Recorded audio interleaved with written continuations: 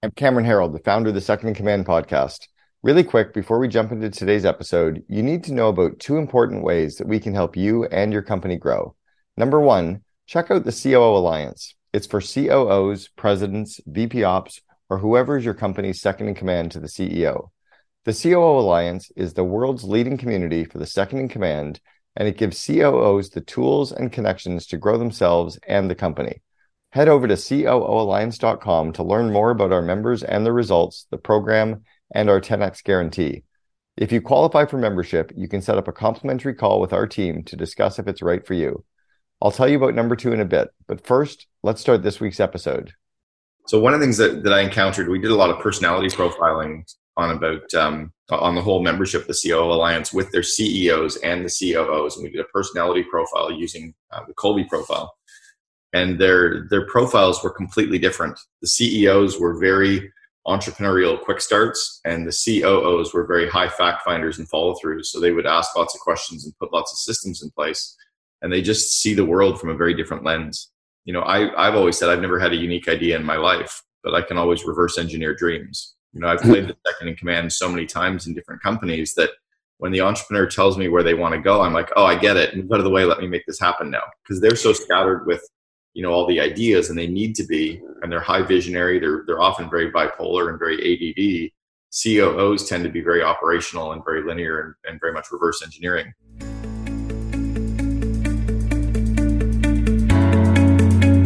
Welcome to the Second in Command podcast, produced by the COO Alliance and brought to you by its founder, Cameron Harold. In the Second in Command podcast, we talk to top COOs who share the insights, strategies, and tactics that made them the chief behind the chief. And now, here's your host, Cameron Harold. I think first and foremost, it's somebody who really wants to help make the CEO iconic. You know, they realize that they are the yin and yang to the CEO. It's about the entrepreneur's vision. It's not their own. So it's someone who truly wakes up in the morning wanting to make the CEO iconic and really wanting to help reverse engineer their dreams versus someone who's trying to get to the CEO role someday. Now, that's an interesting comment for you to make, because I think in my experience, there are two types of COOs. There's one that is in the vein that you're talking about, that is truly views herself as the partner to the chief executive and is really the operator, so to speak, almost like a chief of staff, right? Yeah. But at least in my world, growing up in the tech industry, that's not what most COOs in my experience are. Maybe it's some of the bigger tech companies, but it's sort of the hyper growth earlier stage or even mid stage, or even, you know, even at $1 billion. Most of the COOs that I seem to see, and this is my impression, I don't have data, but it's really the CEO in waiting job. Tell me why you think that, like, being a COO is actually a profession, as opposed to, no, I just hang out here, everybody makes sure I'm not an asshole, and then when the old man kicks off, I get the prize. Well, I think it was kind of like what makes a great COO, because I think what truly does make the great one is to know what their role is and to stick in that lane. Right, versus trying to, it's like the football player who's playing in some specialized role, and he just understands he's not supposed to play on the defensive line as well. Right, he's got a role and they play it, or like a Navy SEAL, they know exactly what their role is. And I think that's what truly makes them great. You know, Sheryl Sandberg is not out looking for a CEO role; she's clearly playing a fantastic second to Mark. Do you think she views herself as a, if you will, professional COO? I think so. That would be my gut right now. I haven't asked her, but she's on my list to actually want to talk to a couple of COOs and kind of get some insights from them. You know, I wonder, you know, as a former CMO, my sense is CMO is a job that people aspire to, and it's a job they sort of understand early in their life or career, just like CEO, just like CFO, just like, you know, today often we call them now CPOs, Chief Product Officer, or whoever runs R&D or builds the carbodimulators. You know, that's a chief engineering job. These are jobs that, you know, young people can understand pretty quickly, and they're jobs that get celebrated and have seeming career paths. But interestingly enough, isn't like a COO path really. There's no like COO training at Stanford, or did I miss that? No, you didn't miss it. That's actually why I started the COO Alliance. Was there was nowhere for the second in commands to actually network and learn and mastermind together. So one of the things that I encountered, we did a lot of personality profiling on the whole membership of the COO Alliance with their CEOs and the COOs, and we did a personality profile using the Colby profile, and their profiles were completely different. The CEOs were very entrepreneurial quick starts, and the COOs were very high fact finders and follow throughs. So they would ask lots of questions and put lots of systems in place, and they just see the world from a very different lens. I've always said I've never had a unique idea in my life, but I can always reverse engineer dreams. I've played the second in command so many times in different companies that when the entrepreneur tells me where they want to go, I'm like, oh, I get it. Move out of the way. Let me make this happen now. Because they're so scattered with all the ideas, and they need to be, and they're high visionary. They're often very bipolar and very ADD. COOs tend to be very operational and very linear and very much reverse engineering. Are you saying to me, and I view COO as a career, COO as a role, as a job. I'm going to train for that job. It's not a holding spot for CEO.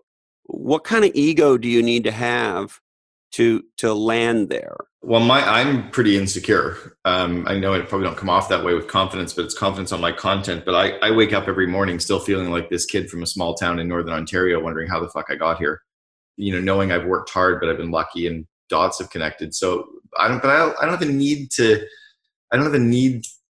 be the CEO. I want to build stuff, and I see the CEOs banging their head on the wall. I'm like, stop, let's go out the door. Like, I just see the path of least resistance, and it feels good to help them with that. I think that's part of it, is just. I wanted to take a quick break to tell you about something. The other day, I read about a COO writing about when the going gets difficult and how they were happy to be in the CEO mastermind group that they were. It made me remember that that's why I started the COO Alliance.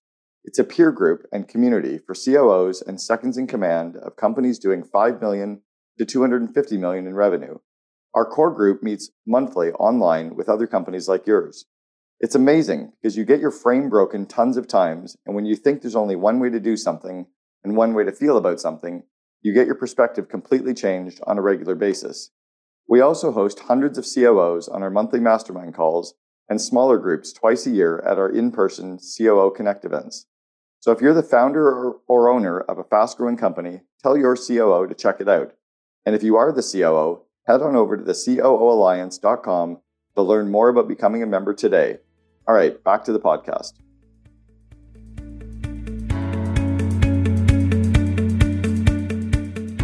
I mean, you can do some pretty amazing things doing it too, right? And you can get paid really well doing it, and you can, Well, and I don't know outside of the tech world, but people often say to me that the CMO job is the hardest job to fill in tech. And I get why they would say that. It's a hard job to fill for sure, because the spec is gigantic. It sort of looks like, essentially Steve Jobs is what people are looking for. But the other one that I would think would be even harder would be COO, especially professional COO, not CEO in waiting, or we're going to put you in the COO job and you and the CEO are going to transition over a 2-year period. So none of that. You're a fucking COO. That's the end. That's the pot at the end of the rainbow. Here's why it's hard. And Harvard wrote an article, Harvard Business Review wrote an article about 10 years ago called The Misunderstood Role of the COO. And they lined up 7 distinct types of COOs. So you could have one who's very outward facing, one who's inward facing, one who's process and engineering focused, one who's sales marketing, one who's product. It's the yin and yang. So whatever the CEO doesn't love or isn't good at, get the COO who's really good at it and loves that shit. Brian liked IT and he liked finance, and I liked operations, execution, culture, meetings, the call center. Like, I liked running the business. So we were both culturally very similar, and we trusted each other implicitly. So you just have to find that culture fit, but someone who loves doing all the stuff you don't. And it's so fascinating you say that, Cameron, because as you're talking, I'm thinking back, and I'm that outwardly facing, loud, creative, strategy kind of a guy, and I'm not the ops day-to-day, trains run on time guy. And so my teams, the people who were my direct reports, were always the opposite of me. And it took a lot of them to contain me, if you know what I mean. And then I also think about it, though, as a 3-time CMO who actually decided I don't want to be a CEO, but how I tried to partner with the CEOs. And interestingly, I had 2 CEOs who were more inwardly facing, or certainly more introverted, and pushing them out actually took a little bit of work. And in one case, at Scient with Bob Howe, Bob was an extraordinary strategic thinker, probably the best one I ever knew. I mean, a mind that was an amazing place to hang out with, or hang out in, or however you want to think about it. And he was an incredible public speaker, amazingly charismatic, and fuck smart. And yet somehow he was so big, there was room for a bunch of us. And so we could have, Mary Meeker, when she was still at Morgan Stanley, called the Scient management team Murderers Row. We could have Murderers Row because Bob was huge, but somehow his bigness made room for other very big people, myself included. And so it's interesting how you can meet that yin and yang, even with an overlap in capabilities or a 180 difference in capabilities, as long as you find that way to meet. For sure. And that's exactly what it is. And I think that's where that personality trait of just wanting to make the CEO iconic and wanting to build the brand is more important than leveraging your own career. Your career will come, but if you focus on the brand first. When I go in and I do speaking events inside of big companies to teach them all of this stuff, and when they're kind of signing me up to come in and speak, they're not really sure what they're doing. They know they're supposed to, but they're not kind of sure what's coming. And all of a sudden they walk out going, fuck, we've been overcomplicating the shit out of this stuff. Like, it's just not that difficult. You've been listening to Second in Command, brought to you by COO Alliance founder Cameron Herold. If you enjoyed this episode, please be sure to like, share, and subscribe to us on Apple Podcasts, Spotify, and our other podcast streaming platforms. For more best practices from industry-leading COOs, visit COOalliance.com.